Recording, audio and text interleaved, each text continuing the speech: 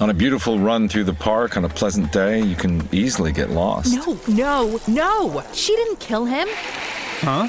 In your true crime podcast. It was the pool guy. So obvious. Whatever motivates you works for us. It's all about letting your run be your run.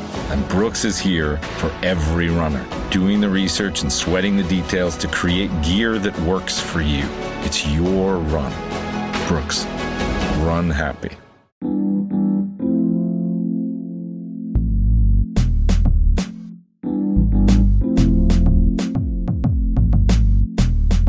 Regressing to the mean since 2015, it's the Hockey PDOcast with your host, Dmitry Filipovich. Welcome to the Hockey PDOcast. My name is Dmitry Filipovich, and before we get to today's show, we're going to do something a little different given the circumstances.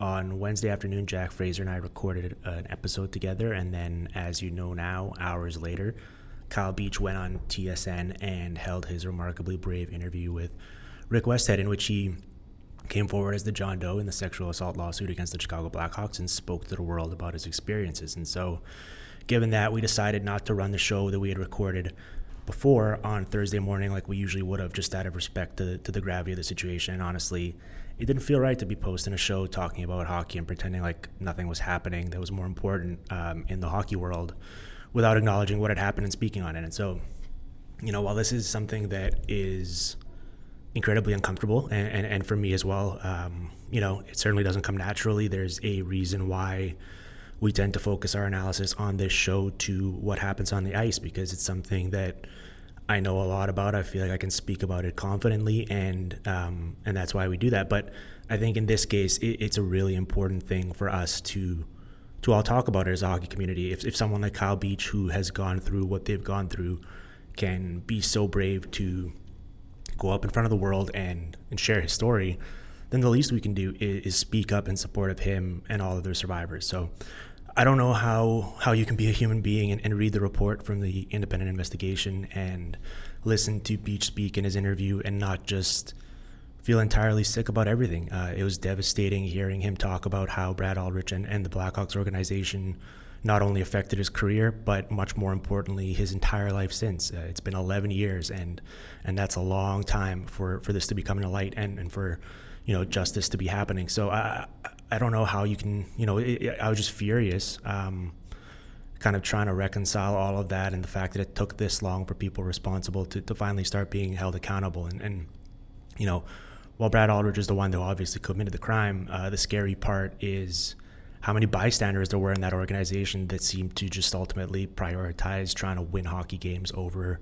the freaking health and safety of a human life. And that cowardly inability to step in and do the right thing allowed that monster to go on and work with kids and hurt others. And that's a really upsetting part about this. Listen, we all make mistakes, and this is ultimately, I think, far more than some mistake you just make in passing. This is something that they knew about for years, and every single day they came to the office choosing to do nothing about it because it was in their own best interests. Like a mistake for a coach like Joel Quenneville is filling out the lineup card incorrectly before a game and having to play with one less player. This is not a mistake. And so because of that, I'm glad that the league stepped in and finally pushed Quenneville out the door, although it is still insane to me that the Panthers allowed him to coach one final game even after the report was made public.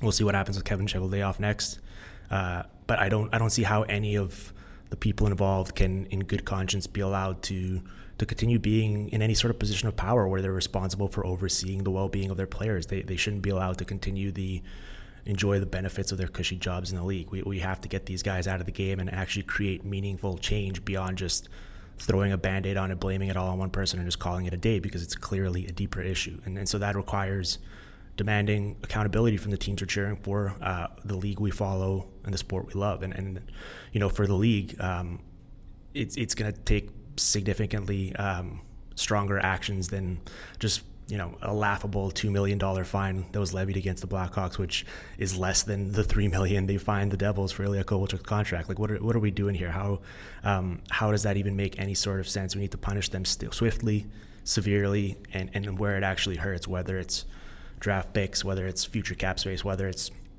a name removal from the cup.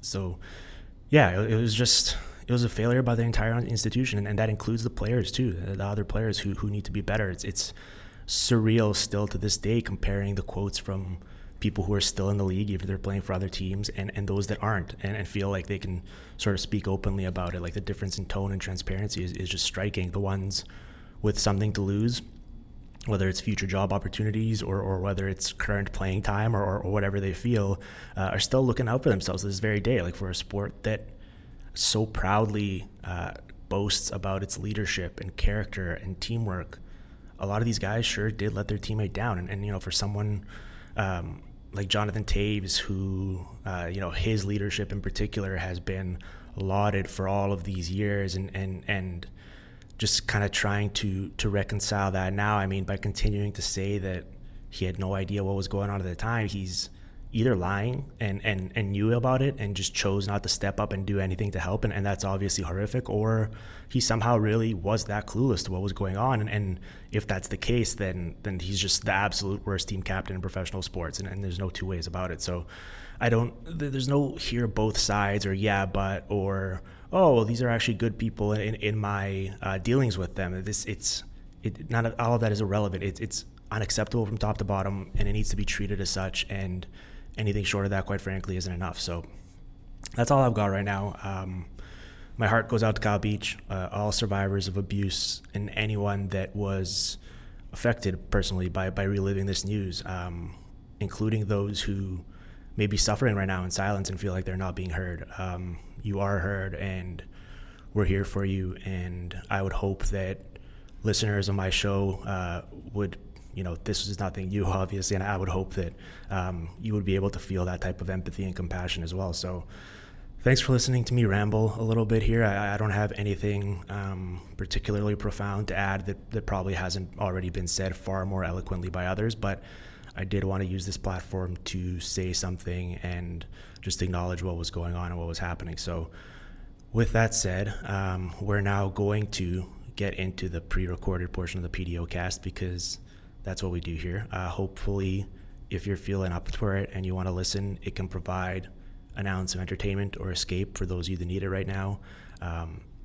If not, I totally understand. There are significantly more important things happening in the hockey world right now, and that's totally reasonable as well. So I hope everyone is keeping well, taking care of themselves, and have a good weekend, and we will talk soon. And joining me is my colleague from EP Ringside, my good buddy, Jack Fraser. Jack, what's going on, man? Not too bad. It's good to actually see you. Yeah, we're doing this in person in Toronto. This is episode 416, and we are recording it in the 416. So I had to make that little joke there. But how's it going, man? It's going okay. It's been a crazy start to the season. Yeah. And I don't just mean that in there's all these games and everything. I mean, everything has completely turned upside down in terms of how teams are actually doing compared to how they were supposed to. So there's a whole lot of hot takes that are looking a little bit strange from the summer, but I'm sure that there's going to be even more hot takes based on these first 7 games that are going to look completely stupid in just 2 or 3 months or so. So we better get as many as we can in before they get disproven. Yeah, I've had to remind myself a number of times that it's a long season, especially maybe it's because I got so used to the 56 game sprint last year that it felt like everything was kind of fast tracked. This year we're 6 games in for most of these teams. Some teams have played even less, so we need to tone it down a little bit. But here's the plan for today. So I thought it'd be fun to kind of bounce around and talk about some of the teams that have either underperformed or overperformed. I think especially the teams we had high expectations for heading into the year, like the elite teams that have come out of the gate struggling for whatever reason. I think that's probably the most interesting topics for people to listen to, and we can kind of discuss why it's happened, how worried we are about it, sort of whether we need to adjust our expectations moving forward. So let's start with the Avs, because I believe they were pretty significantly, in terms of preseason over-unders, they were tops by a fairly significant margin, and they've come out of the gate with a 2-4-1 record, especially since the season opener where they kind of routed the Blackhawks. It's been a strange start to the year for them, especially that 3-game road trip where they went into Washington and just got completely pummeled by the Capitals. And we can talk more about the Capitals later if you want, but what do we make of this Avs team? Because, based on everything we saw last regular season, they were about as dominant of a regular season team as we've seen since those mid-2000s Red Wings. And if anything, it seemed like they kind of got better on paper heading into this year. And so far, the results have not indicated that at all. Yeah, I mean, there wasn't really much reason to think that they were going to be that much worse based on what they did in the offseason. I think a lot of people had kind of set themselves up for, this Avs team is not going to be quite as good because they lost, Philip Grubauer, or they lost a little bit of that depth. But like you said, whether it was projectors or betting odds or the analytical predictive models, every sense was that this team was just, going to be pretty much as good as it was before. And if you look into the underlying numbers so far, this isn't exactly like a PDO dip that you can completely project is going to reverse. It actually kind of reminds me of that Vegas series where it really seemed jarring to see the Avalanche get outplayed to the extent that they did in some of those Vegas games where you're seeing the Avs get outshot, 30-20 or something like that. And you're just, completely taken aback because it's like the emperor has no clothes. Like it really kind of surprises you. And if you look at some of the players who have poor underlying numbers, you're talking about guys like Makar and McKinnon, right, who are really lagging behind, and that really kind of does take you into that, like how much are you willing to put into 6 or 7 games so far, compared to, we've never really seen this team have these kinds of struggles for any extended period of time before. Yeah, well, certainly. And, it's worth noting beyond the fact that it is only, 7 games for them, they haven't really been at full strength yet, right? Like, obviously, Vegas is kind of the extreme of this in terms of losing Pacioretty and Stone and Tuch, but McKinnon was out for the first 2 games. Then Landeskog was suspended for 2. Sam Girard is out now. Devon Toews hasn't played yet. But you're right. I think I was looking at the stat where I've got it down here right now. So Makar and McKinnon have been on the ice for about 55 on 5 minutes so far together. And the Avs are down 6-2 and are getting outshot 26-15 in those minutes. And that's one of those things where with those 2 players, I mean, we've certainly never seen that before. And for each of those guys, it just seems almost impossible that it would be that poor. Obviously, a 50-minute sample size, that could easily swing in just one good game. But that's it's pretty jarring to see that just when you pull up their page. Yeah, no, it seems strange to think that, Jack Johnson is not the weak link on this team right now, which... I mean, personally, I expected that. Have you looked at Jack Johnson's 5-on-5 on ice stats? They're hilarious. Yeah, there's a couple of players like that. Johnson, Gudbranson is another guy who's had really nice on ice stats. I personally hope that it continues for the rest of the season, but I don't know if I'd put my money on it. I love it because he's played, I think, 5 games for them so far, and there's been 1 goal, and it was the one that he scored, which was an insane highlight reel goal, and there's been no high danger chances either way. Pretty much just nothing's been happening, which I think if you're Jack Johnson and if you're the Avalanche, you'll take that any day of the week. Just basically go out there and just let nothing happen, and then we'll send our top guys out there. Yeah, well, as a Penguins fan, that was what I was told was going to happen when he got signed, and that wasn't quite the case. So, yeah, I'm ready for the Jack Johnson glow-up of 2022. I think something we do need to consider in this conversation is the effect that not having Toews in the lineup is playing on this, especially on Makar. I thought that our good buddy Jack Hahn put out his Hockey Tactics 2021 book a while back, and I finally got around to reading it recently while I was on my flight out here. And he had this great chapter about Devon Toews and sort of really captured what makes him such an interesting player, because we know that his underlying numbers have been awesome for years now. But when you watch him, nothing particularly special is happening, right? Like, he's not the best skater, he's not the biggest hitter, he's not the most skilled player, but his teams are so good with him on the ice, and he sort of talked about how he's kind of this guy that just extends plays for the people he plays with. He's like a facilitator, right? And you see that where he makes this little play where he goes back and retrieves the puck and gets it to Makar and absorbs the pressure, and then all of a sudden Makar's just able to basically skate out of the zone unimpeded and create a chance. And it's been much tougher sledding. So I think there certainly is something to that. It seems strange that for a team that's as talented as Colorado is to say, oh, they don't have Devon Toews and they're just completely cratered. But sometimes like that little glue or sort of that missing piece, like everything come toppling down if you remove it from the equation. Yeah. And I mean, he was so good for them last year, even more than the analytics people expected. Like, I think, from my perspective, I was someone who had boosted him really, really hard before he ended up in Colorado. Even I was surprised by the fact that he was, people were talking about him in the Norris conversation, which was, a step above what I had anticipated ever happening. So I think that that's a big loss. Obviously, Girard, even if he's not a top 50 Canadian player, I think that he also plays a really important role in their transition game as well. Yeah. And, if they're, especially, from Makar's perspective, he's such an ambitious player, and McKinnon as well, you really do need those guys like Taves, who can just kind of calm things down a little bit and create that little bit of extra space. Otherwise, you do kind of risk ending up in a bit of a shootout and maybe getting pinned in a little bit. Yeah. I think that's kind of what's happened with Makar so far, where he's already been on the ice for 10 5-on-5 goals against, and I think that's going to happen when you have a 906 PDO or whatever he's got, and that's obviously going to regress, but he's uncharacteristically, and part of it might just be like, I know he didn't play at all in the preseason, I don't know how much stock we're going to put into that, but he just hasn't looked the way that I expected him to look heading into the season, and it bugs me because whenever we see a defenseman with high point totals, I think the natural recourse is to be like, well, he sucks defensively, right? He's cheating and he's getting caught, but he's scoring a lot, and that's all we care about for the Norris. And that really hasn't been the case, especially last year. Like, I thought Makar was excellent at using his skating and his stick to defend entries and just have break plays up, and they really just didn't spend any time in the defensive zone.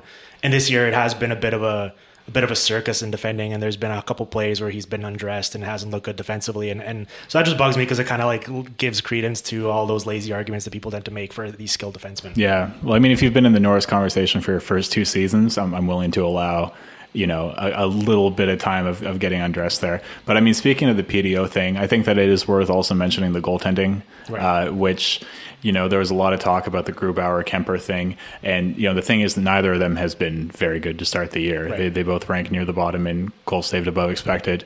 I think in Kemper's case, there was a little bit of hesitance with him just because, he really isn't as much of a known quantity as Philip Grubauer had been. In Grubauer's case, there were conversations about, is he overrated because of Colorado's team defense? That was a big conversation last year where he gets nominated for the Vezina on one hand. You have these public models saying, okay, well, maybe he's a little overrated. And then you have these private models saying he's basically just like above water. Right. And Colorado is just that good defensively. He obviously goes to Seattle, a little bit of an open up. We might talk about that later. In Kemper's case, he's just not quite been up to that level, even of what Grubauer was last year. And I think that it is costing them a little bit. And he's certainly shown that he has the talent to be a quality starting goalie and maybe even an upgrade over what Grubauer has been for them in the past couple of years. But he just hasn't shown it yet. And I think that is just kind of aggravating those issues that are underlying that we've already seen with the Avs. Yeah. I did a preseason sort of betting pod with Dom where we were talking about our favorite prop bets and stuff, and I was like, Darcy Kemper, his over-under for save percentage was like 9-10 or something, and I was like, I don't see a scenario where it's going to be less just because that team was so good defensively last year, and I do think he is a better, or at least higher upside goalie than Philip Grubauer, and sure enough, it certainly has not played out that way, but it is 6 games. So let's put a bow on the Avs conversation then. I think we both kind of seem to be have our eyebrows raised a little bit just because it hasn't been like they've been super unlucky. I mean, they have a bit, but the underlying process hasn't been what we're used to seeing. But it's a bunch of talented players with a good track record, and they don't have all of their pieces right now. So I think we're willing to give them a bit more time than just 7 games, right? Yeah, I'm not willing to have them out of the playoffs yet. Although 2 or 3 games, maybe we'll change our minds on that. All right, let's switch gears then. Do you want to talk about I got the Leafs next on my list, which I think we do have to go with the Leafs. I'm surprised he didn't lead with them just to get the clicks, right? Yeah. Well, I mean, if people already start listening, that's all that really matters. But hopefully, they've stuck around for this segment as well. So I'll start the conversation with this. I think a very interesting stat that I've been noticing. Shayna Goldman, who is now writing for Sportsnet and done a fantastic job with her, a couple of articles for them, was using Sportlogic data, and she made a note in a recent piece about the Leafs about how they lead the league in 5-on-5 offensive zone possession time right now by their tracking. And I remember in a recent game, in their most recent game against the Hurricanes, Sportsnet was flashing a graphic that showed that there was like a 5-minute discrepancy or something. It was like 18-13 in terms of puck possession time between the two teams. And just watching that game, I would not have guessed that at all because I thought the Hurricanes pretty thoroughly outplayed them. I thought they got significantly better chances. And all the usual shot metrics we look at indicated that, right? Like they outshot them, they outchanced them, they outscored them. And yet the Leafs had the puck a lot. And I wonder, first off, we can just talk about that metric in isolation, but then as it relates to a team that should be this kind of high octane skilled team like the Leafs, and whether that is an optimal strategy if they are intending to do so, because if it means you're kind of just like playing this stagnant game where you're just moving the puck around kind of harmlessly on the outside and cycling and not necessarily doing anything with it, that might not be the best offensive strategy for a team that in theory should be kind of moving up and down the ice and using their talent advantage on any given night to try and outscore teams. Yeah. I mean, that obviously struck me, that puck possession stat, because I think that we did see quite a bit of that last year in terms of the Leafs being happy to kind of carry the puck in the offensive zone, not only into the offensive zone, but once they're in the offensive zone, kind of do the rounds and find that perfect chance. They were near the bottom in terms of point shots, for example. And I think that's pretty much continued here. The thing is that, according to the data that I have in front of me, they still lead the NHL in expected goals for per 60 at 5-on-5. And I believe in slot shots as well. And yeah, exactly. They are getting a ton of quality, but I do remember kind of having conversations with Jack Hahn even last year where he was talking about, whether we maybe have to consider that puck possession itself, as opposed to kind of creating a quantity of chances, might actually not be the best way to go in all situations. And I mean, you see kind of the inverse with the Habs, where they for a while had been kind of a not very high puck possession time team, but they would always rack up the shot attempts and everything like that, because once they did get into the zone, they would just force the issue. Barrage, yeah. And obviously that didn't particularly work for them in terms of getting actual goals either. But yeah, I mean, for the Leafs, it really is kind of this dual thing going on right now, where on one hand, you do want to kind of hit the brakes and say, okay, this team is leading the league in expected goals for. It has a 5.5% shooting percentage. They have I think like -9 goals above expected, which is worse than the league by far. I think New Jersey is like -4 right now. Right. And just say, okay, once. And the guys who aren't scoring are Austin Matthews and Mitch Marner and John Tavares. Guys who have scored and finished well in the past. Right. So you want to say, okay, just give it some time. These guys will score. And maybe one of the reasons that they're looking so frustrated is because they're guys who score 30, 40, and 50 goals, and they are not scoring any goals right now. And then there's the other side where you look at them play like they did against Pittsburgh, and you see them play like they did against Carolina, and think, okay, maybe there is some legitimate kind of resilience problem with this team where the regression may go the other way around, and they might start to actually legitimately struggle in the underlying areas of the game rather than regress upwards back to the mean of shooting. Right. Yeah. There's this kind of this domino effect of like one thing leads to another, right? Where if it's easy for us to say after 6 or 7 games or whatever, like, oh yeah, their expected goals are super high. If they just keep going this way, they're eventually going to start scoring. But there is the potential that, whether it's tactically or whether it's because the players start playing differently, like the actual process starts changing in terms of the way the team plays to try to attack and try to fix this, and that could obviously have an effect on the underlying numbers. I think it's fascinating because, like, any way you look at it, they're due for more goals, and we're recording this on Wednesday just before tonight's game start, and they're playing the Blackhawks, and they very conceivably could score 8 goals, and all of this stuff could be thrown out the window because the numbers are going to wind up regressing just from one game like that. But yeah, I thought that point about the how long they're holding on to the puck and how that sort of plays in with expected goals is a really fascinating conversation, because we talked about this with the Islanders, I believe, last year in one of our playoff previews, where everyone sort of thought of them as this like horrible offensive team, and just really wasn't the case at all. Like, in fact, when they would get the puck, they were so sort of strategic and opportunistic with creating off of the rush and the counterattack. And that is a viable strategy, as weird as it sounds, because everyone would agree that having the puck is better than not having the puck, but it depends, I guess, on what you're doing with it. Yeah, and I think one thing we do have to keep in mind in terms of how they've been holding on to the puck and how often they've had it in the offensive zone is that, it's one thing, and it's like the line that you always have about these offensive teams is like, well, you want them to have the puck because if they have the puck, the other team doesn't have the puck. But the issue with that is that they've been one of the worst defensive teams in the league. We need to talk about Hole and Muzzin. Yeah. So that's a big part of it. But really kind of when it comes down to it, there are very few Leafs that are kind of I'd say in the blue because of the player cards. That's right. my bias. But, it really is kind of Matthews and Dermott are the only guys who are kind of in that positive area when you look at their expected goals for and against. Everybody else is just kind of in the everything is happening, chaos, chances going either way. Right. So if they are, holding onto the puck for as long in the offensive zone as they are, you would hope that would have some kind of defensive dividends. And the fact that it really, really isn't, I think, is a kind of an indictment of maybe how that strategy is playing out, and maybe points to a more pressing issue in terms of how they're playing, which is not the goals for, but what's happening defensively. Yeah, I'd say, the play of Muzzin and Hull in particular has been a major issue. They've been on the ice for 86 5-on-5 minutes together. They've already given up 9 goals and only scored 2-4. They've been outshot pretty significantly. And it seems like the common sort of belief is that Jake Muzzin is playing hurt. And I think we'd agree he's a good player. So the fact that the performance has been this bad, raises a red flag that he might not be 100%. But if that is the case, it's just insane to me that you would be trotting out this player who's a valuable part of your team in the second week of the season if he's so hurt that he's just submarining the team's results. For me, that it seems almost inexplicable and so short-sighted. I understand that they're under a lot of pressure and maybe they feel like they don't have better options, but clearly this is not a strategy for success based on the way those two guys have played together.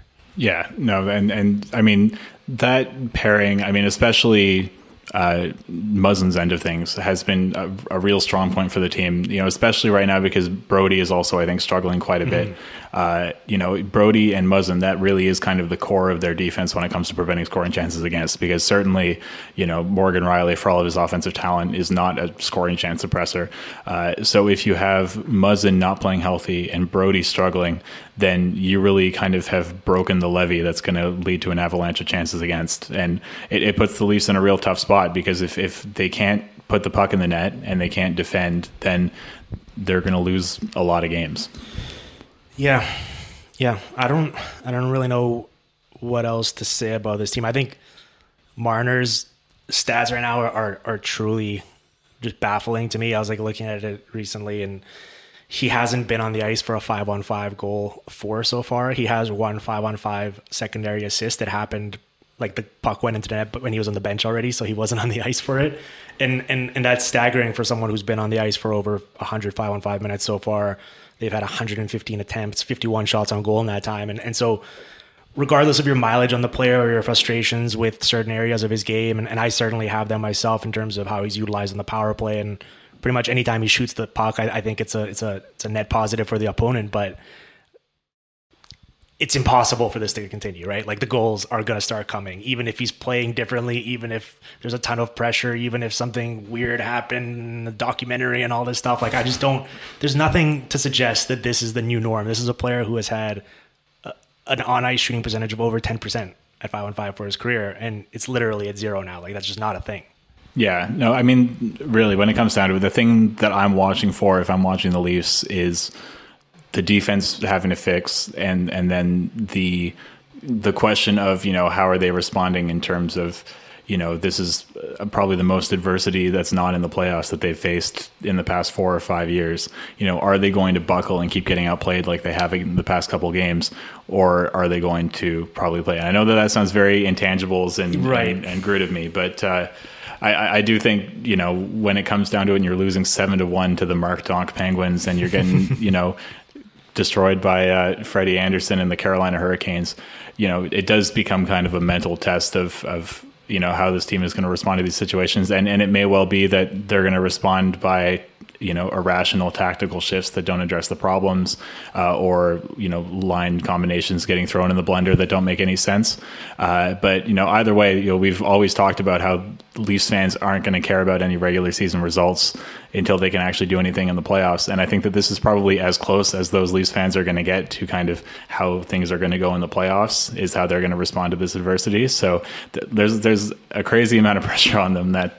people certainly seem to care how the Leafs are doing in the regular season this year. And I find that very interesting, right? It's a fascinating thought exercise to they're 2-4-1. If they were 6-1, I think any conversation would probably be who cares? Let's wait till the playoffs, right? And that's understandable. They haven't earned the benefit of the doubt in that regard. When Tampa Bay struggles, and we're going to talk about them here in a bit, it's different because we've seen them sort of flip that switch and show us reason to believe that they can win in the playoffs. Not that the Leafs are lacking some sort of intangible quality that prevents them from doing so, but they just literally have not done so yet. And so I understand the skepticism, but it's funny how in 2 weeks, literally, like it flipped on its head in terms of people being like, I don't care about the regular season. And then all of a sudden it's like the sky is falling and everything is the worst. And we're not going to make it through this season. And it's like, it's 7 regular season games, and if they had won all of them, no one would even be that excited. So I think we need to kind of keep that in mind. Yeah, but it's the Leafs, so it is. They could be 3-4, and we'd still be having these conversations. So where are we putting the panic meter on them right now? Because for the Avs, we weren't particularly panicked. Are we a bit more panicked about this Leafs team? Because they're the opposite. Like their underlying numbers are actually better than Colorado's have, and the results aren't there. So you could argue that the process has been more encouraging than Colorado's has.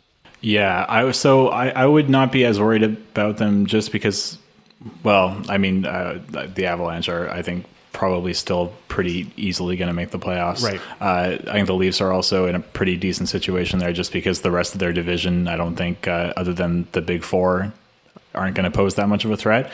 Really, I think the main issues for me just come down to the team defense. Like if they can tighten that up, because if they just kind of swing through the rest of the season with these identical underlying numbers, but the goals start coming and they finish as like the 4th seed in the Atlantic Division, while being this poor defensive team, I think that is cause for some concern.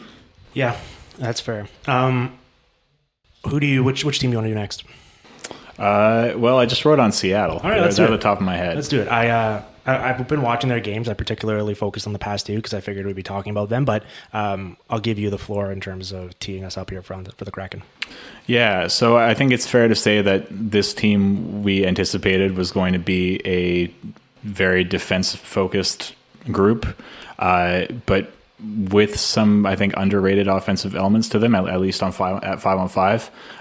Some decent play drivers there, like Eberle and Schwartz, for example, who we figured, they had played well in top 6 roles before, and that would kind of carry over. But, from my perspective, and I think kind of anybody who was building any kind of analytical model or anything, what really stood out was the fact that the defense really did have a really good track record in terms of how those guys were scoring chance suppressors.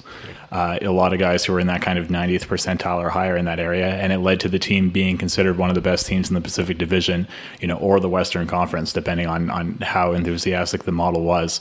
And so far, I think, early on, obviously it's kind of, they've only played 2 home games. They've had guys who've been hurt, Yanni Gourde and Calle Jarnkrok are just kind of entering the lineup now. But I think that they have been disappointing in terms of kind of how they've performed, not only defensively where they've been a below average team, but also offensively where they just have been really dysfunctional and not really able to generate anything dangerous at all, which doesn't bode super, super well for how, whether they're going to compete with Edmonton and Vegas for the top of the division, like some of the models said they would.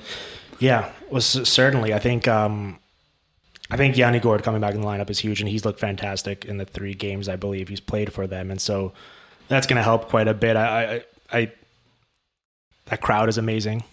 I thought, in the Canucks game, it was obviously fantastic in the opener. Again, in the Habs, it was electric. I think that's going to help them quite a bit. I don't know. I don't know how I still don't know how I feel about them. I have a certain level of skepticism because I think that struggle to create offensively is going to carry over, even though they do have these individual players who have performed in top 6 scoring roles before. I think they're being asked to potentially shoulder a different type of burden. Like Jordan Eberle, having Matt Barzal get you the puck versus Yanni Gourde or whoever is going to be playing as his center, I do think it's a slightly different proposition in terms of what we should expect from his goal scoring output, right? And so while I think he's a fantastic player and they're going to generate more scoring chances than they have, and I think they'll be fine, I do think that is something to consider, and I think this could be a persistent issue for them. Yeah, well, I was looking at some of the numbers, not just kind of their Corsi and expected goals and stuff, but just kind of how they relate to one another. Mm-hmm. And it really did kind of strike me the way that they generate offense. Because I remember hearing, I don't know if it was from you or if it was from Ian Tulloch or Jack Hahn, that they were interested to see what Dave Haxtell did to this team in terms of offense strategy. That was you, okay. Saying, you know, that he was a guy in the past who his teams took a lot of point shots, didn't get a lot going on in front. And that's exactly what's happened so far. You know, I crunched the numbers today. Seattle's defensemen have taken 44% of the team's shot attempts so far. And, you know, if you look at the heat maps, it's all bright red at the points and then nothing going on in front of the slot. And, you know, the question is kind of, is that a systems flaw on Haxtell's part where he's really kind of empowering Dunn and Giordano and, you know, even guys like Larson to just throw pucks on net and try to get things going from there? Or is that reflective of what you talked about where, you know, I think kind of the defense that people like me and also, you know, Dom did on the podcast last week there is saying, well, you know, these guys, they've played top six roles before, you know, they're good offense drivers for a reason. You know, if they maybe aren't able to kind of carry the puck into the offensive zone and create on the rush or things like that, you know, that might also play into them using the defenseman as a bit of a crutch. And I mean, you know, it worked in that Vancouver game with Dunn and Giordano getting 2 goals, but I don't know if that's a sustainable thing. And I mean, you know, 44% of your shots coming from defensemen, like that's 4 points higher than the most defenseman heavy team last year. So if they keep that up, you know, it's kind of hard to see them turning things around offensively that much. It's so weird because Haxtell was obviously with the Leafs last year and in the past, and they were like, as you mentioned earlier, like they did not take any point shots. And so it seems bizarre to me that he would come from that and be just, you know, dictating his defensemen to just shoot as much as they can. And I wonder if it's just kind of like a random kind of natural byproduct of the game so far. But I'm curious to see how their games against a team like Edmonton play, right? Because they're obviously constructed very differently and they profile analytically very differently. We saw in that Canucks game, they obviously wound up blowing it late and losing it, but I thought they were getting a lot of reasonably good scoring chances throughout the course of that game, partly because the Canucks are a mess at times defensively and are kind of helter-skelter all over their zone, and it led to quality chances for them, and they should conceivably get those against the Oilers as well. And obviously it'll come down to whether they can convert them compared to the chances the Oilers get, and I do like Edmonton's chances of converting their opportunities more, even if there's fewer in quantity. But I want to see a bunch of games between those two teams just to see how that kind of push and pull between strengths and weaknesses plays out. Yeah, and I think that's exactly it. Like the interesting thing for me about their defense is that it really is the inverse of what they're doing offensively, where they've actually been, you know, above average and actually pretty solid at preventing shots on goal and shot attempts. You know, they rank 6th in shots on goal against, you know, in the good way, right. And 11th in preventing shot attempts against. And then, you know, meanwhile, they're a below average expected goals against team. You know, their average shot quality, I think, is 27th in the league. And obviously, you know, their goaltending has allowed quite a bit more than that, which means it's kind of the opposite of what we might have expected, where you saw these guys like Larson and like Alexiak and even Giordano, who have been in the past very good at kind of protecting that slot area. And it's been kind of the exact opposite, where, you know, maybe they're not allowing as many point shots, but what they have been allowing has been pretty good. And I would imagine that a lot of that comes off of kind of quick punch rush chances, which if you're playing against teams like Edmonton, for example, or Vegas, you know, you're going to be in quite a bit of trouble if you're allowing your opponents to enter the zone and get scoring chances with speed. Yeah, definitely. Recognize employees with Custom Ink. Show customer appreciation with Custom Ink. Outfit your teams with Custom Ink. Easily add your logo to your favorite products and brands at CustomInk.com. Make Custom Ink your custom gear partner with great customer service, quality products, and all-in pricing, along with personalized help when you need it and an easy-to-use website when you don't. All backed by a 100% satisfaction guarantee. Do it all today at CustomInk.com. Every deep playoff run starts with building an amazing team. Doing the same for your business doesn't take a room full of scouts. You just need Indeed. Don't spend hours on multiple job sites looking for candidates with the right skills when you can do it all with Indeed. Hate waiting? Indeed's US data shows over 80% of Indeed employers find quality candidates whose resumes on Indeed matches their job description the moment they sponsor a job. Something I love about Indeed is that it makes hiring all in one place so easy, because with virtual interviews, Indeed saves you time. You can message, schedule, and interview top talent all in one place. Indeed knows that when you're growing your business, you have to make every dollar count. That's why when you sponsor a job, you only pay for quality applications from resumes in our database matching your job description. Visit Indeed.com/Blue Wire to start hiring today. Just go to Indeed.com/Blue Wire. That's Indeed.com/Blue Wire. Terms and conditions apply. Cost per application pricing not available for everyone. Need to hire? You need Indeed. All right, let's move on to Tampa Bay. You have anything on Tampa Bay? I'm interested. They're obviously 3-1 now. They had a nice win against the Penguins on Tuesday night. It was, I believe, their first. It took them until that game to get their first lead of the season, which is pretty remarkable. They're leaving Chicago as the only team left that doesn't have one. Did we make enough of what an impact losing the entirety of that Gord, Goodrow, and Coleman line would do to this team's results? Because I saw a lot of people refer to them as their third line.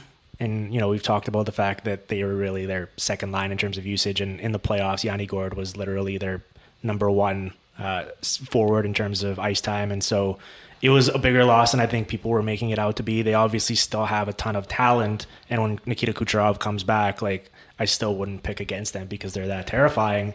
But it is a significantly more uphill battle when you look at their lineup now and that depth compared to where it's been in the past.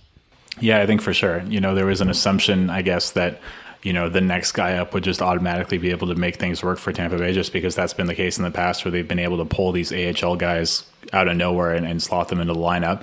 And I just don't think that that's necessarily happened. The Ross Colton hasn't done particularly well. The rest of that bottom six hasn't been doing fantastic. And I think a lot of where it shows, the impact that losing that kind of entire third, second, line is it's not just kind of a defensive thing, because they've been relatively good defensively this year.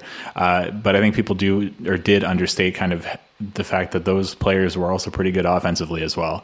Especially Gord and Coleman, I think, gave them some options in terms of depth that really helped them out, especially with Kucherov missing the whole season. And I think things started out quite well for the Lightning in terms of their underlying numbers. And since Kucherov's been gone, they've slipped quite a bit.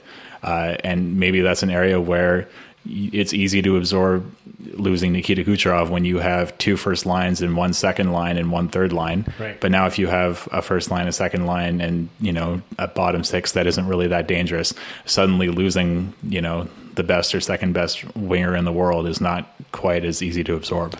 Yeah, I will say the one encouraging thing for them over these past 2 weeks is just seeing Victor Hedman with two fully functional wheels look like Victor Hedman again, and his number is just sort of understandably just kind of bounce back to levels that we'd expect from him, right? It was so weird to me having arguments with people last year that he was actually fine and he was Victor Hedman in quotation marks, because he clearly wasn't, and that was through no fault of his own. He probably should not have been playing because he was clearly physically limited. They wound up winning the cup. I thought he looked better as the postseason went along, but for him, part of his brilliance is being able to get up and down the ice at his size, and I think he's the best at jumping in as a trailer on the rush and just somehow hiding in plain sight, despite the fact that he's the biggest guy out there. And so just seeing him move around more freely and seeing the results bounce back to where they are, that's such a massive development for them, because despite the fact that he was injured and we saw the numbers dip, you never know. Sometimes a player just loses it or enters a different phase of their career or gets hurt and never bounces back physically.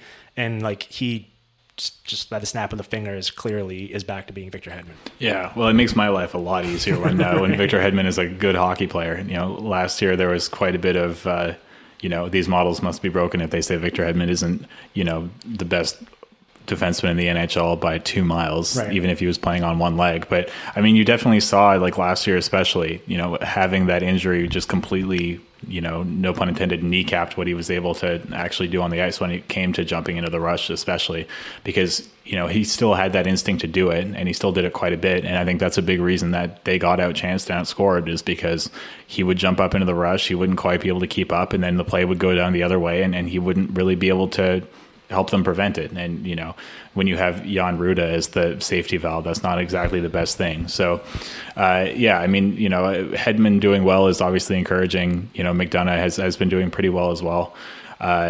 You know, it still is a little bit painful to see Hedman skating out there with Ruda day in and day out, but it's, I mean, that's the biggest thing that they could have back. And if they can at least just kind of absorb things with Hedman gone, or with Kucherov gone, sorry, then that's going to be important. But I think that Vasilevsky is also worth talking about as well. Well, is it insane to you that the best they could do was Brian Elliott this offseason after how badly things went with Curtis McElhinney last year? Like, I understand they're working on a budget and they're not going to invest, considering how much they've invested in Vasilevsky, and they believe, I think, that he can play more than we typically want goalies to play, even though his performance has been dipping in regular seasons as his workload increases expectedly.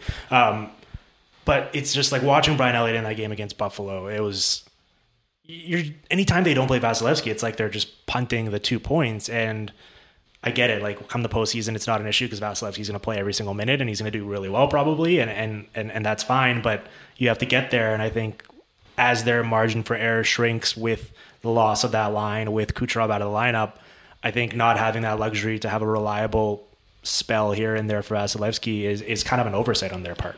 Yeah, I'm willing to be a little bit more lenient towards them just because it seems like, is that the best backup goalie they could get? Applies to like 15 of the teams in the NHL that were signing a backup goalie this year. Well, it speaks to like a fundamental philosophical flaw with the league where it's like, let's get an old guy because he's going to be good in the room and comfortable on the bench. We'll get Martin Jones or we'll get, You know, I think the thing is that, you know, Vasilevsky obviously had a Vezina caliber season last year or right in that wheelhouse.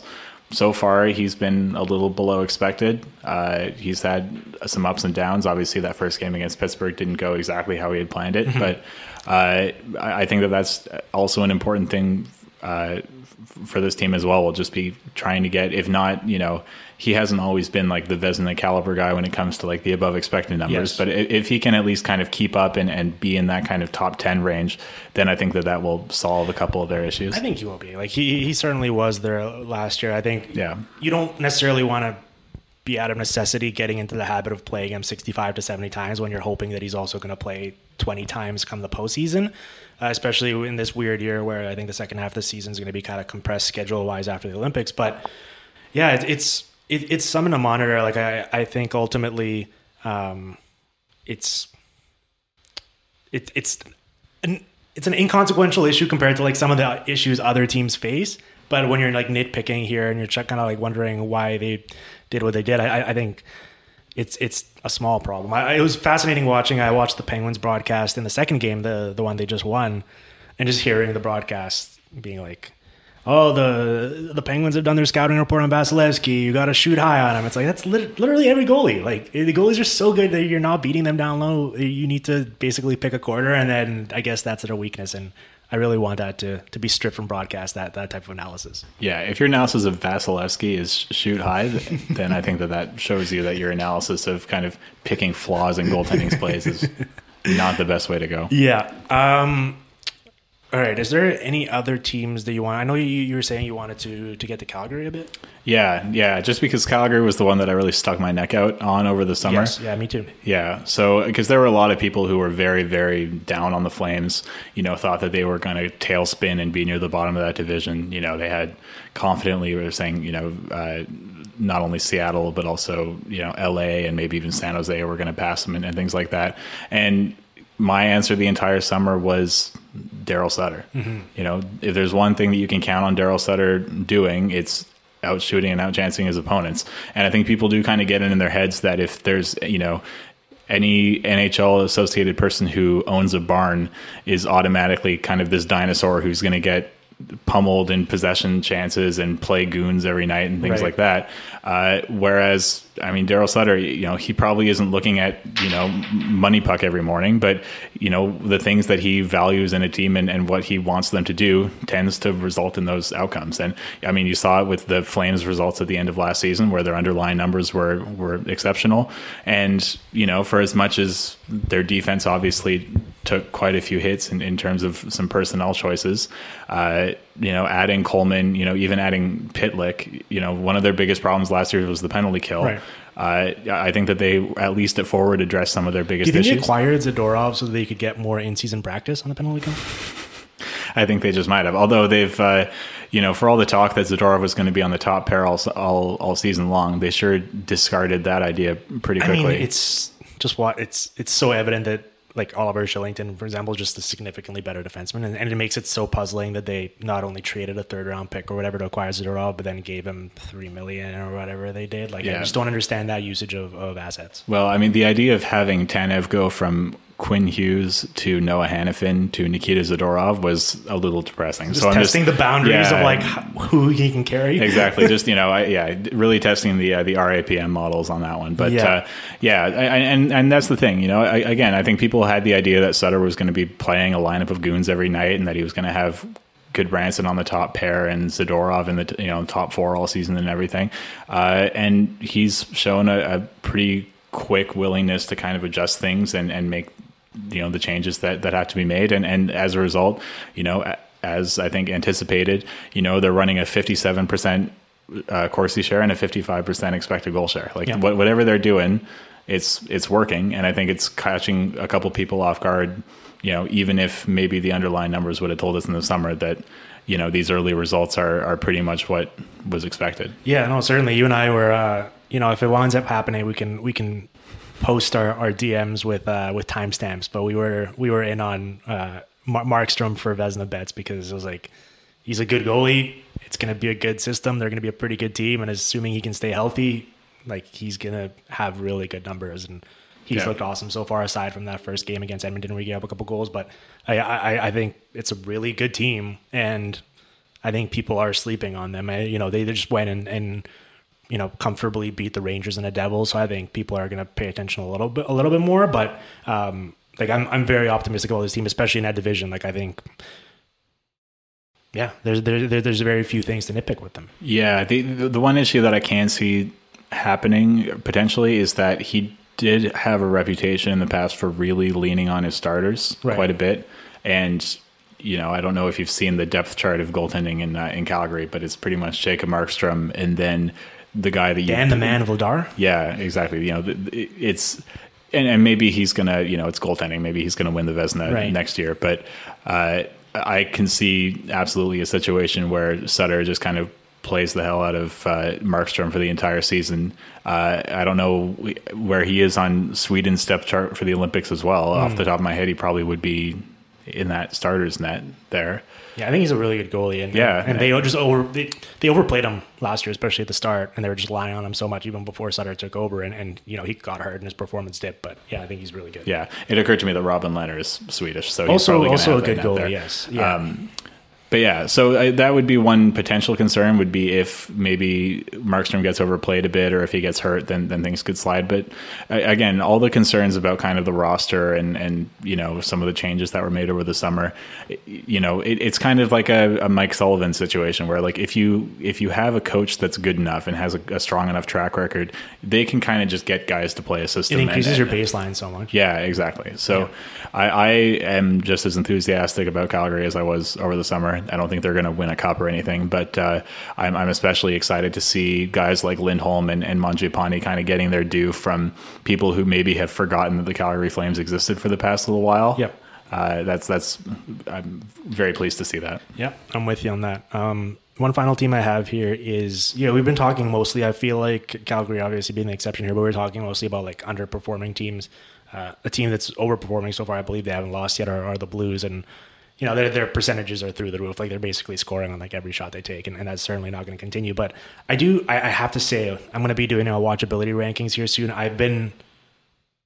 I'm surprised at how much I've enjoyed watching the Blues. Like, I think their forwards it's a legitimately fun group of players, and it's not something typically synonymous with St. Louis Blues hockey. But adding Buchnevich, adding Saad, who's been out for the past couple of games, but Kyrou and Thomas stepping up, and just seeing Vlad Tarasenko, who they like literally could not give away this offseason, and understandably given his salary and injury concerns, his shot rate and goal rate had been dipping for each of the past 4 seasons.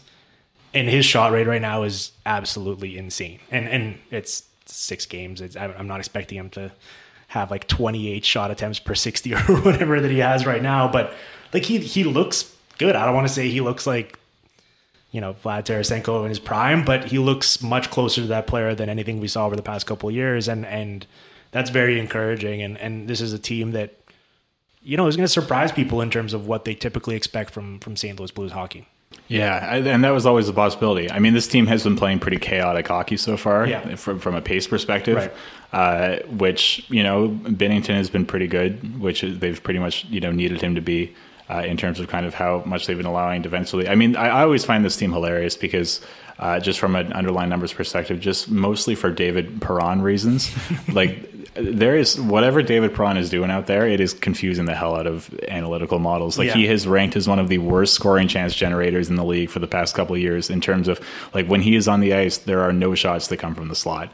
And yet he scores, 70, 80 points. He has he had a hat trick this year. I think he's been producing extremely well. And, I looked at how the model has kind of changed his view on him over these first couple of games, and it's even lower on him offensively than it was before. So I just have to admire anybody who's willing to break the models that much by just scoring goals and getting assists on outside shots consistently. Especially at this stage of his career. Like, he's been around forever now. Like, I remember looking, I think it was before the season, I looked at his age and I was stunned to see how old he was. Yeah, he's a 2007 draftee, I think. Yeah. Well, I mean, I remember being psyched about him getting traded to the Penguins. Right. Before they won the cup, obviously they traded him for Hägglund. Yeah. But yeah, I mean, at that point, it really was kind of this guy is going to max out as like a 45, 50 point guy. And then he went to Vegas, and I think that kind of, jolted his career a bit. And, back in St. Louis, he wins a cup. And now he's doing this where he was, I think, point per game or almost a point per game last year. Well, it's an awesome story. Like, his career very easily could have been derailed with those concussions while he was in his first tenure with St. Louis. And then, just getting bounced around, and you never know how that's going to turn out for a player's career. But yeah, he's been quite a story. All right, let's finish this with. I have a listener question here. We don't typically do like mailbag stuff on the podcast, but I'm going to start doing them in written form for EP Ringside. And I decided to take one of the questions I got from a listener here from Meeks, Meeqs, asks, "What's the biggest current market inefficiency for you in the league?" I'm putting you in the spot here. I didn't give you any prep time. Yeah, Meeks, one of my favorite reply guys. Yeah, Meeks is a big time reply guy. Shout out to Meeks. Want me to go? You want me to start the convo here? Yeah. I have a vague idea, but why don't you take the lead here? I would say being able to properly evaluate your own young players as a team. Like, it seems obvious, but I find that so many teams struggle with pulling the plug on prospects that they invested draft capital in before it's too late, and being able to recognize that you might have whiffed or the players and who you thought they were, and still before the league catches up, because you should be the first team that catches up to that. You're seeing them play all the time. You're seeing them practice. You're watching them more closely than anyone else, and being able to, and that's something Tampa Bay has done really well over the years, and being able to recoup assets or flip them for someone who can actually help you, I think, is really important. We tend to focus on identifying players in free agency from other teams or, winning trades. But I think being able to value your own personnel and not get too hyped up on your own players is something that smart teams do really well. And not enough of the league does effectively enough. Yeah. So my first thought there was on the players like we talked about Devon Toews before, where Jack Hahn, one thing that he's emphasized is these traits that are overvalued and undervalued in players. So the overvalued traits would be taking shots from the point or boxing people out in front or things like that, and the undervalued traits would be essentially everything that Devon Toews does. Right. So I think from a talent evaluation perspective, that's a pretty solid one. But one thing that I've been kind of thinking about is off-ice stuff. And I don't mean kind of, in the locker room or anything like that, but I just mean like player development and coaching stuff, for example. So for example, I'm the last guy on earth that could be described as like a goalie guy, but it does seem strange to me that goalie coaches are not in kind of higher demand of teams. Teams will go out and spend millions and millions of dollars to bring in a high, caliber goalie. And yet you don't really see kind of bidding wars emerging for goalie coaches or anything like that. You know, if I was kind of put in charge of a franchise, one of the first things that I would do would just be to basically ask everybody who the best goaltending coach out there was and immediately poach him for double what he's making. Are you saying this because the Penguins went through this? Well, I mean, that was one thing where people were talking about how they had to move Jari this summer, right. You know, desperately had to move in. And I didn't have my hopes up at all that they were going to do that because, you know, the contract and how he had performed in the playoffs, it really didn't seem like a likely thing. Right. And, you know, essentially in the summer, they, instead of making the goalie change, they make the goalie coach change. And it's obviously super early, but Jari's looked pretty good so far. You know, it just seems like something where the inefficiency is paying big for a goalie. And it would seem to me that kind of making sure that you have everything going on behind the scenes to put them in a position to succeed.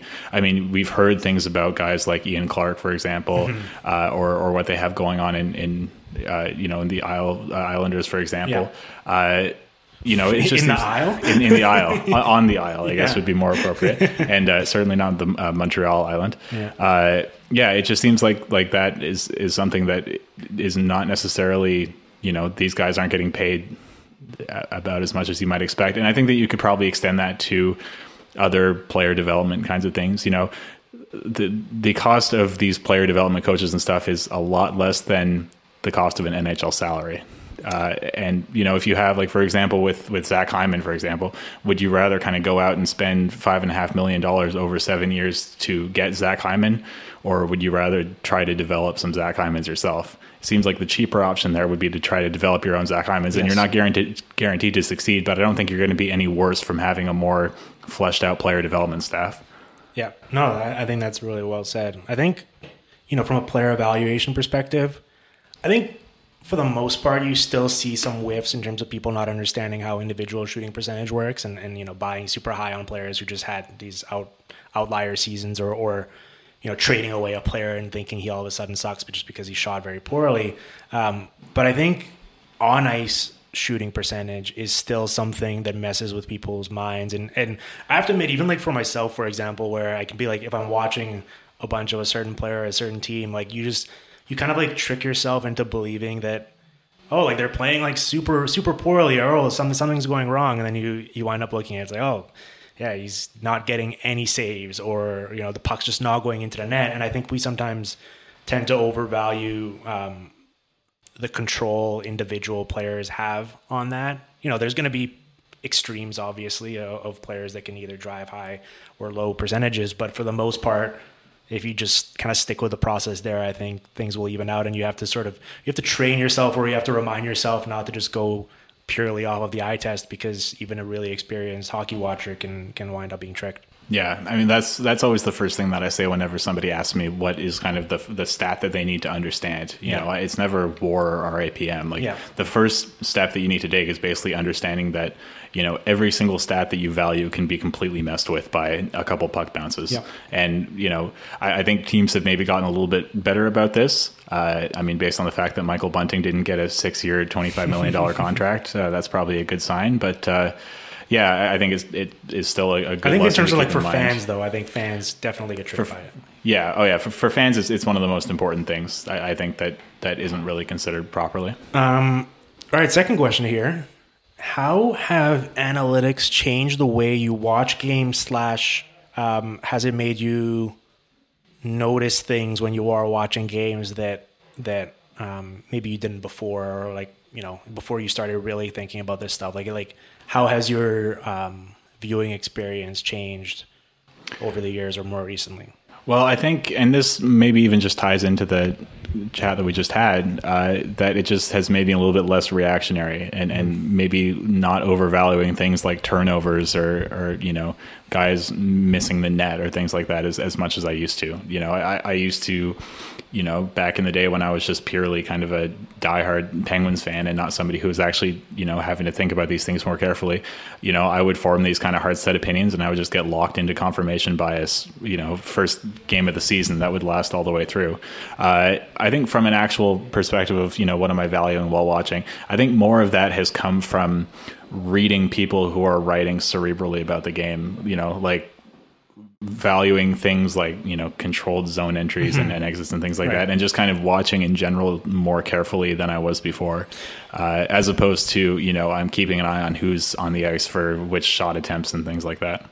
Yeah, it's interesting you mentioned this earlier as an overvalued skill, because for me, like, I've developed such a hatred for point shots. Like, I watching defensemen that just wildly fire into shin pads is something that I didn't necessarily care too much about even like 5-6 years ago. I would just look at raw shot attempts and just be like, all right, yeah, there's a lot happening in the offensive zone when this player is on the ice. But then just watching defensemen that just basically kill possessions for their team, like there's a couple nice passes and then all of a sudden the puck gets to them and they just aimlessly shoot it, and then the other team recovers it and they're out of the zone and it's over. Like, that drives me crazy. And if I was a coach with any of these teams, I would be harping on that a lot. I think the other thing is it's actually really made me more of an eye test guy, funny enough. Because when you look at certain trends or you wonder why a player's numbers are the way they are, that's actually where I find the most use out of it. It makes me want to watch more closely to try to figure out why it's happening. Like, Rasmus Ristolainen is such a great example where his analytics were so bad for so long, and then people were just so infatuated with his size and his ability to be physical, right? And then you watch it, and there's no one in the league that loses more battles around the net than he does. And it's just like a lack of hockey sense where he just doesn't seem to understand. And like, he's punishing a guy with a cross check while the guy's stick is on the ice, tapping it into the net. And yeah, he was physical, but the puck went into his net because he could have played that way better. And so for me, like, trying to look at the numbers and then really hone in on figuring out why they are the way they are is the most rewarding process, I think, involved for me. Yeah, I think that's a great point. It's like, once you get into analytics, it is going to make you a bigger hockey fan because you're more invested in it, and that is going to lead you to want to watch more hockey. And it's going to mean that, if you already know the analytics, then you're going to want to naturally connect the dots of what's not necessarily being shown to you, or find out the process behind it. So you are going to be looking more carefully for that stuff. I think that's a really good point. All right, well, that's going to be it for today's show. Let's plug some stuff. What have you been working on? And let's tell the listeners where they can check out our written work, because we're obviously colleagues. Yep. So still EP Ringside. Have a piece on Seattle that's dropping today that you will already have heard the gist of in the past 45 minutes or so. But a lot more detailed stats and some insight into kind of the projection models and maybe what has changed from those projections just from these first couple games there. And then you can follow me on Twitter at JFreshHockey. You can subscribe to my Patreon, which is under the same name. And that pretty much covers what I'm doing right now. Yeah, people should go subscribe to EP Ringside and go read the work. I'm really proud of the quality of the content that we have up there on pretty much a daily basis. So not to sound like a company shill, but I believe in the work that we're putting out there. And I think if people enjoy this podcast and enjoyed our conversation, they're going to enjoy reading the stuff that me, you, Ryan Lambert, and everyone on the website puts up. So go subscribe and keep up the good work, man. This was fun. I'm glad we finally got to do this in person, and hopefully people enjoyed it. And we're definitely going to do a show here again sometime soon down the road. That's good. Episode 647.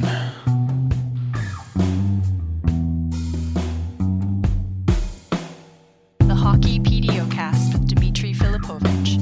Follow on Twitter at Dim Filipovich and on SoundCloud at soundcloud.com/hockeypdocast.